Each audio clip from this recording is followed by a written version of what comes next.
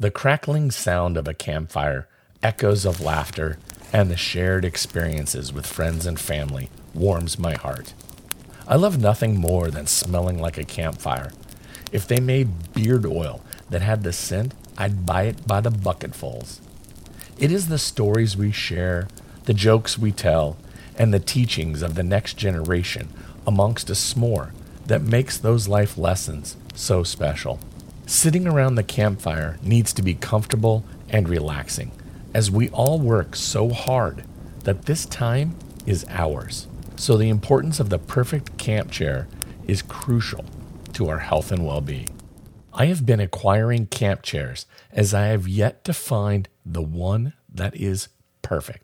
Like Goldilocks, I have been on a quest for the chair that is not too hard, not too soft, supports me in just the right way, and unlike Goldilocks, has a cup holder that won't spill my tasty adult beverages.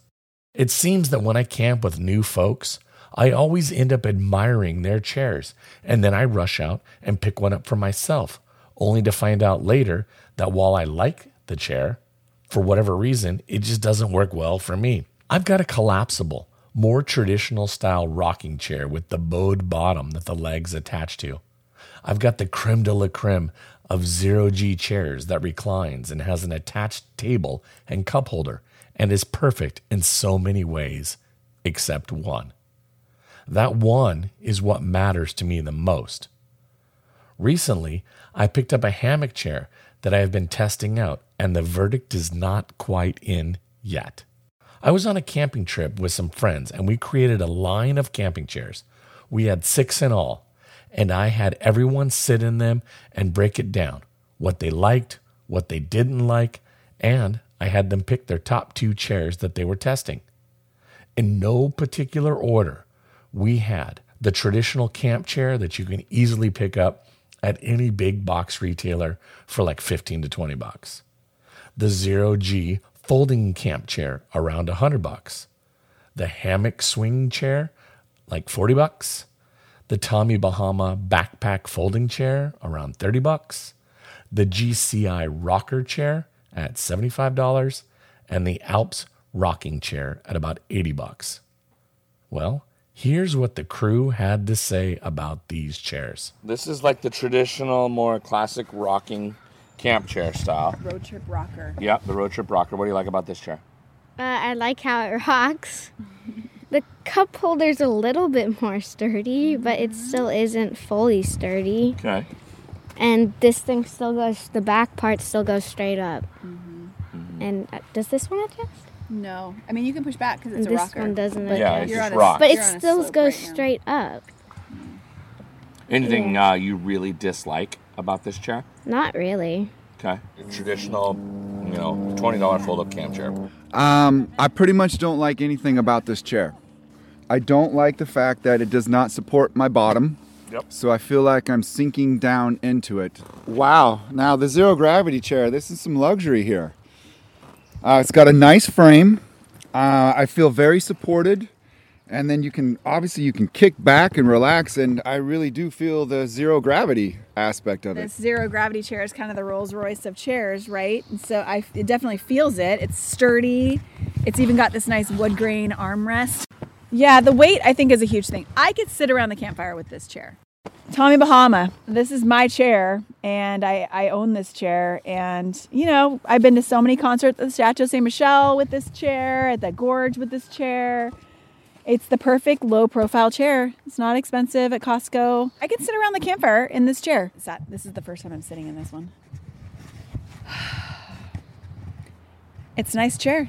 I like that it's a little bit lower profile. You might even get away with doing a concert with this one, but there are these cushioned pads here along here, but there's no actual armrest, so that's kind of a negative.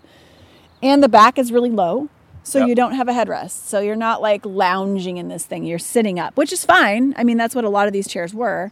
But it's not my favorite. Let's go to the next chair. Musical chairs. Interesting. Not a fan of the hammock chair. Why? So the way I sit in it, I feel like the front edge is really like digging into my legs.